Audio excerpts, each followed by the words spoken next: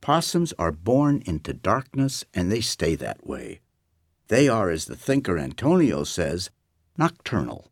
And nocturnal things sleep during the day and are awake at night. There is a whole world of creatures that only appear when the sun goes down, and that means that the darkness is very much alive.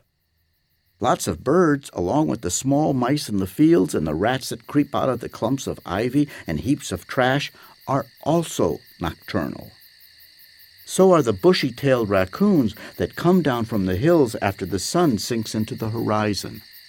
Skunks sleep until nightfall unfolds, snuggled underneath porches or concealed behind rusty gardening tools stacked in the corner of backyards. Many types of spiders emerge from cracks in the bark of trees or the undersides of outdoor furniture only when the sky has gone dark.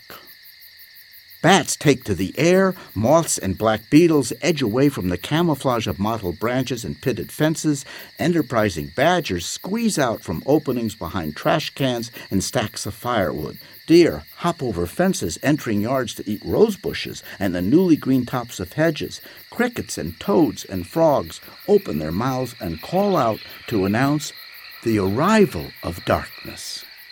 But not one of these nocturnal animals is like a possum, because as Mama Possum explains, none of the other creatures are marsupials.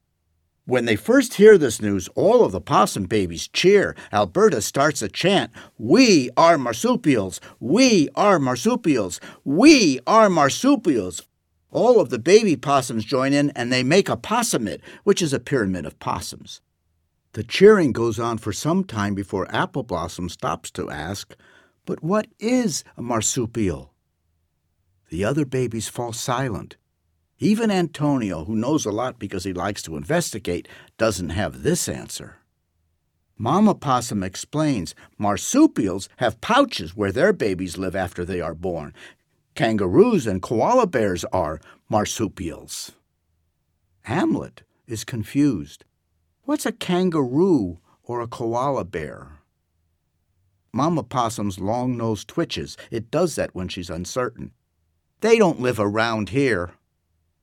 Apple Blossom suddenly worries that the kangaroos and koala bears might be lost and need help. She asks, "Should we try to find the other marsupials?"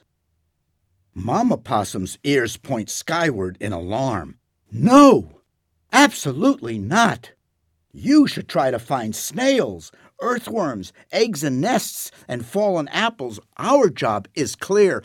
We spend our time digging for beetles and ant colonies. When that doesn't work, we sniff out bird feeders stocked with seed. We do our best to remove chicken bones from trash cans and the uneaten remains from sticky wrappers flung to the ground. We are hunters, yes, but we are also great scavengers.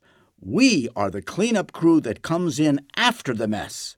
And speaking of messes, there is no better place than a football field after a big game, or at least that's what I've heard.